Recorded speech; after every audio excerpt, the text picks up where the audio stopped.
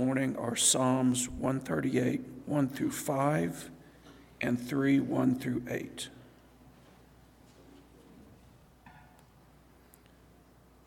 I will praise you, Lord, with all my heart. Before the gods I will sing your praise. I will bow down toward your holy temple and will praise your name for your unfailing love and your faithfulness. For you have so exalted your solemn decree that it surpasses your fame. When I called, you answered me. You greatly emboldened me. May all the kings of the earth praise you, Lord, when they hear what you have decreed. May they sing of the ways of the Lord, for the glory of the Lord is great. Lord, how many are my foes? How many rise up against me? Many are saying of me, God will not deliver him. But you, Lord, are a shield around me, my glory, the one who lifts my head high. I call out to the Lord, and he answers me from his holy mountain. I lie down and sleep. I wake again because the Lord sustains me. I will not fear, though tens of thousands assail me on every side. Arise, Lord, deliver me, my God. Strike all my enemies on the jaw. Break the teeth of the wicked. From the Lord comes deliverance. May your blessing be on your people. The word of the Lord.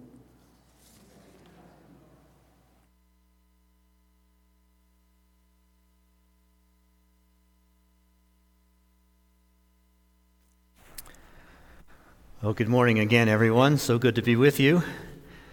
Filling in for Pastor Chris. He asked me to pinch hit, and I said, I'm willing to pinch hit. I just don't want to be a regular starter. That's how that goes. And the sermon, I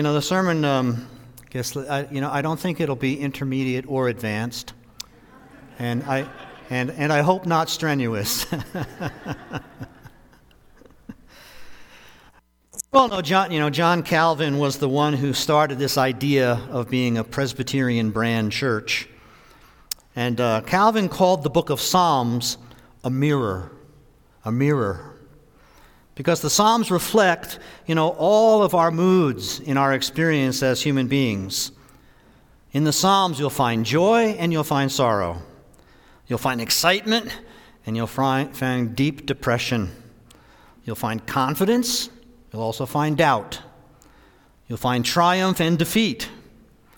I think the Psalms contain the whole of the music that is in our souls. There's lament and penitence.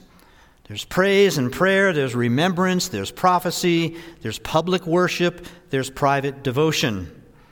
And so this morning I thought we would look at how our personal prayer time can be shaped by two very different types of psalms.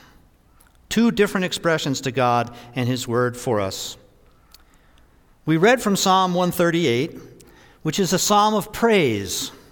There are many, many psalms of praise throughout the 150 psalms. And so I've got to ask, why did you come to church today? Right? Why are you here? What are you doing? Why do people show up for worship on a summer Sunday morning like this? Some people come to church out of a sense of history or habit or tradition. Some come to assuage guilt or to satisfy some family expectations. Anybody here get dragged to church today? Yeah. I know that several of the children did.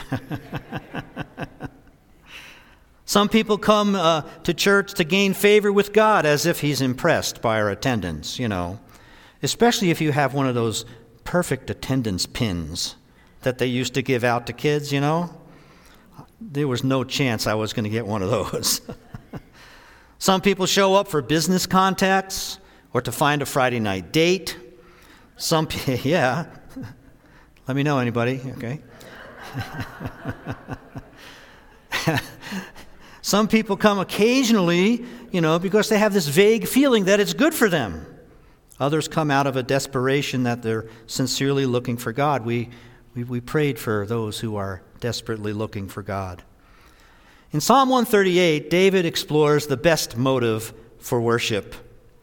God's people come to worship the Lord together because of who God is, for his covenant love, and for the truth to take hold in our lives. We come to worship to praise God. I hope that was one of the first things you said to yourself when I asked. In fact, the very first word in the psalm can be translated either to give praise or to give thanks. I will praise you, Lord. I will give thanks with all my heart. And that's a comprehensive word, praising God for who he is, thanking God for what he has done. And both are important in our worship and in our personal prayer, praise and thanks. Of course, praise is to honor God. It's to ascribe to God the ultimate, infinite worth. Of course, the Psalms, Israel's worship book, is filled with these ascriptions of praise like this. In fact, in Psalm 22, we have this one. I will declare your name to my people. In the assembly I will praise you. You who fear the Lord, praise him. All you descendants of Jacob, honor him. Revere him, all you descendants of Israel. I hope that's why we came to church this morning. Because God's salvation came particularly in the person and work of Jesus Christ, praise is heard everywhere, right? On the occasion of Jesus' birth, a great company of the heavenly host appeared praising God in Luke chapter 2. Glory to God in the highest. And that's why Christmas is such a joyful holiday. In his healing ministry, the response was praise. In Luke 13, Jesus placed his hands on the woman who had been crippled for 18 years. And it says, immediately she straightened up and praised God. You remember one of the 10 lepers who had been healed came back praising God in a loud voice. He threw himself at Jesus' feet and he thanked him. When Jesus entered Jerusalem for the last time, we heard that ascription of praise. Hosanna to the Son of David. Hosanna in the highest. So praise and worship. Of course, it finds its climax in the book of Revelation. Here's what John sees and hears in Revelation 19. I heard a great multitude in heaven shouting, Hallelujah! Salvation and glory and power belong to our God. Hallelujah! For the Lord our God Almighty reigns. Let us rejoice and be glad and give him glory. Of course, this giving of thanks, this giving of praise was, a focus of Old Testament worship. We read it in the Psalms this morning. I will bow down toward your holy temple. I will praise your name and give thanks for your unfailing love and faithfulness. Whenever anyone actually experiences God's covenant love, when you experience protection, or when you experience deliverance, when you see and notice the sovereign acts of salvation, we're bound to give praise and thanks to the Lord. In the Message Bible, Eugene Peterson renders Psalm 138 like this. I love it. Very simple. Thank you. Right? Everything in me says thank you. Angels listen as I sing my thanks. I kneel in worship facing your holy temple, and I say it again. Thank you. Thank you for your love. Thank you for your faithfulness. And so, friends, in your everyday prayers, keep this disposition not only in your heart, but at the very forefront for the Lord. Praise and thanks. But now for something completely different. Right? Here's a picture of the house I grew up in New Jersey, just outside of New York City. It was a 4-bedroom, 3-story home with an unfinished attic and an unfinished basement. And I say unfinished or semi-finished basement. We called it a cellar. That's how bad it was, in the cellar. And And 4 bedrooms. Let's see, my mom and dad had a bedroom. My sister had a bedroom. And then the 7 boys shared 2 bedrooms. That was quite an experience growing up there, My 6 brothers and 1 sister, 8 of us who grew up at 406 Hillside Avenue. This was the last time we all gathered at that house just after my mom passed away. And then we sold it. Oh my gosh. I've got to go back and knock on the door sometime, just say hi. Well, as a child, I found both the attic and the cellar very scary places to be alone, right? Whenever heading upstairs from the basement, first of all, you had to shut off the light at the bottom of the stairs. There wasn't one at the top. You had to shut it off at the bottom and then run up the stairs, It was crazy. And there were 4 or 5 railing posts right at the bottom of the stairs as I started up the stair. And usually my heart would skip a beat, imagining some monster or enemy that my older brothers told me all about, just waiting to grab my legs. We had the Red Hessian, we had Joe the Bear, and some others. Then the fear was tangible. But as adults, we too can be faced with very scary challenges, right? By night or day. We're confronted with challenges that are real or even imagined, and they can paralyze us, make life fearful. A diagnosis of cancer, retirement plans being torched by the falling market. Oh boy, am I feeling that one right now. Newly retired and dependent on some of that income. It's like, last night I'm figuring out if it stays this way, how many years do I have before I'm done, Or an impending divorce. Our adult children even can be facing overwhelming problems. Worry over a loss of job or failure in career. Facing over just terrible problems, not being able to make ends meet. And I just say, wow.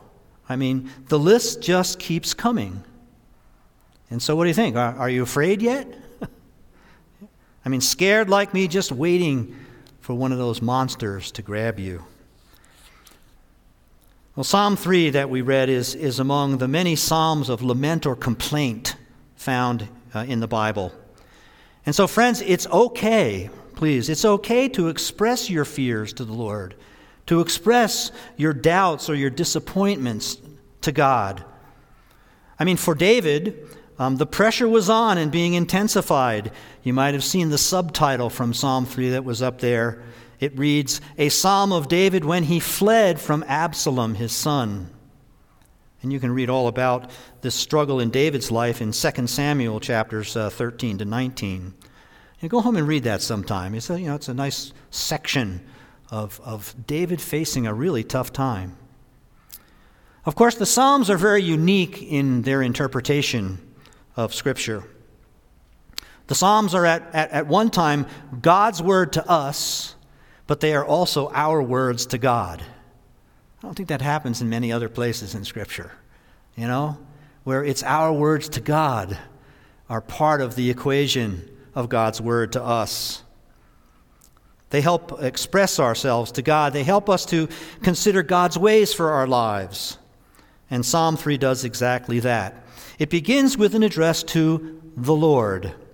It's actually God's personal name here, Yahweh, right? And David pours out honestly, forcefully, a complaint, a problem, a lament. And he says, Lord. I'm sure David didn't just fold his hands and close his eyes and say, Lord. He was saying, Lord, how many are my foes? In other lament psalms and complaint psalms, we hear these cries as well.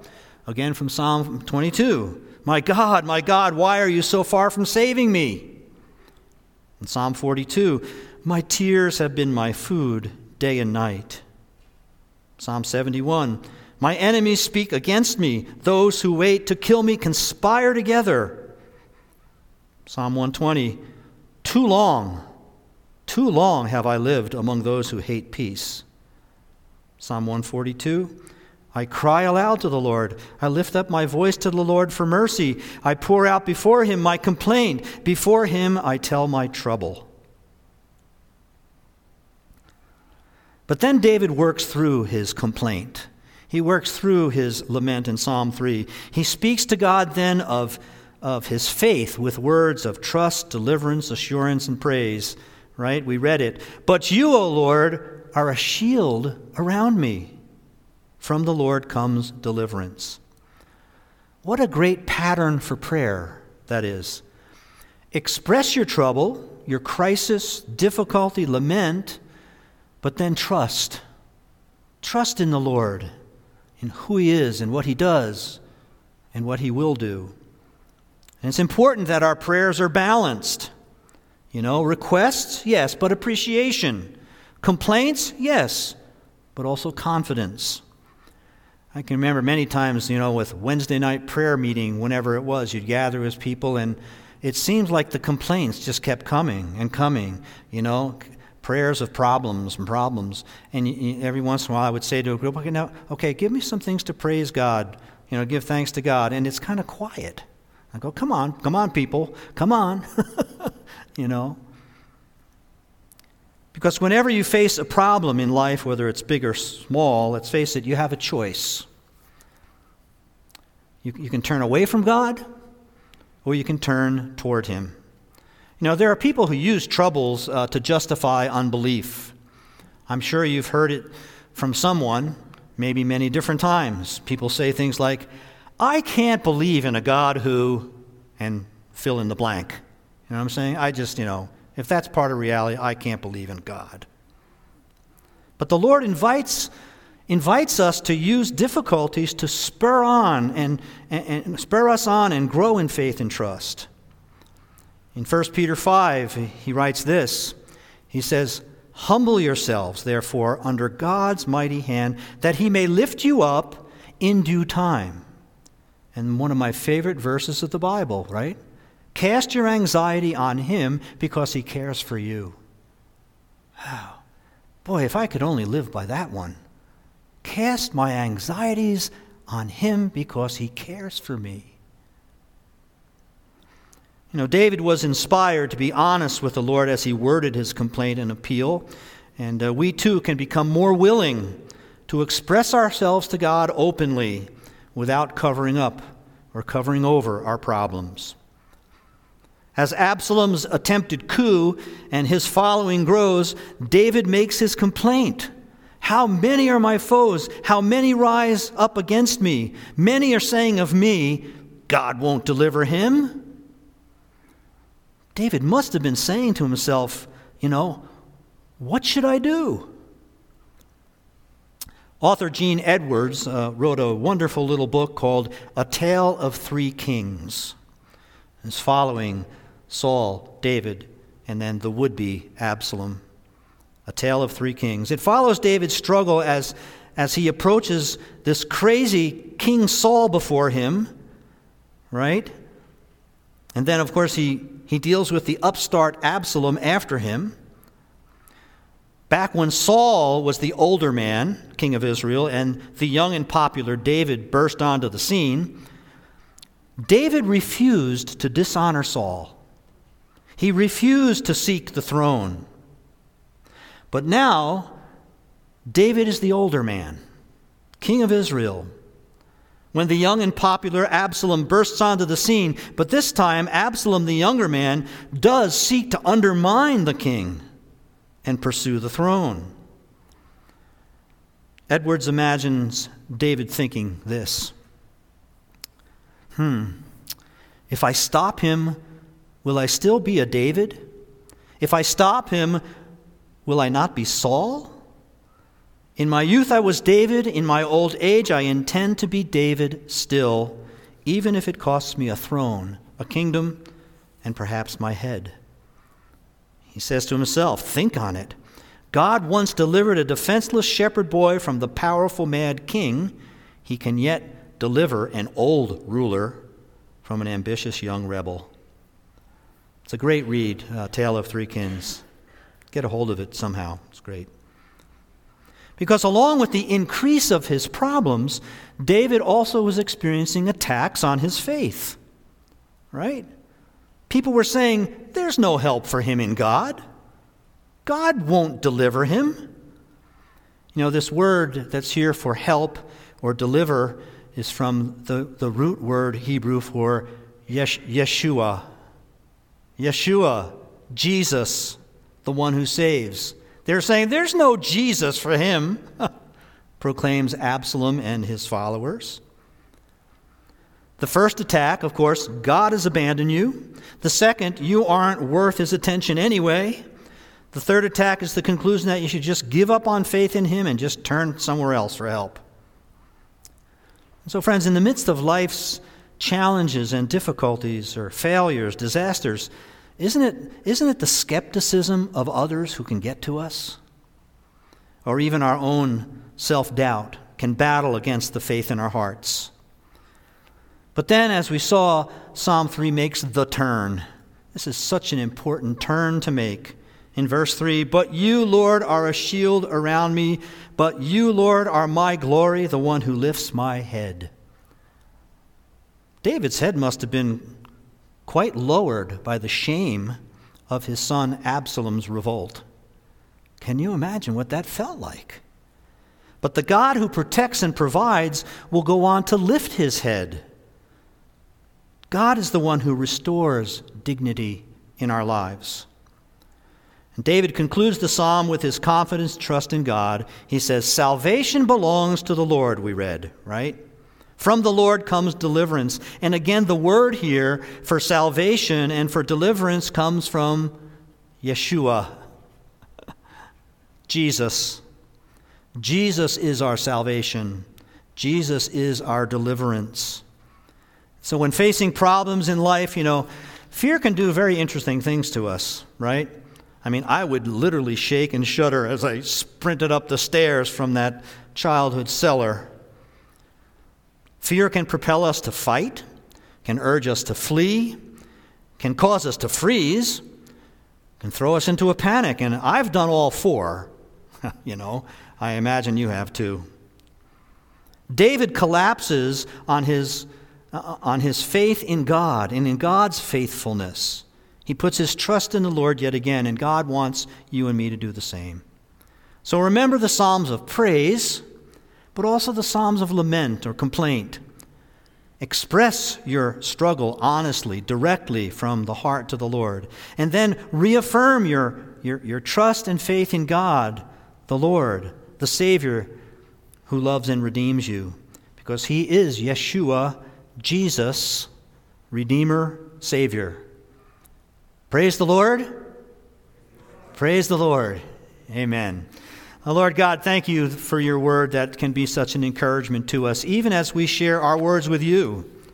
You are a God who loves to hear from your children. You are a God who is very present in our lives. And when things are directed toward you, we can't help but praise your name and just see your glory and know you are the God of all. And when things are difficult, Lord, you promise to come alongside us. We can express our anger, our frustration, our hurts, our disappointments, whatever they are. You listen, Lord, and then you make a change in our hearts. You deal with us, and you call us to declare who you are. And we can trust you for all things, past, present, and future, to the glory of Jesus Christ. Amen.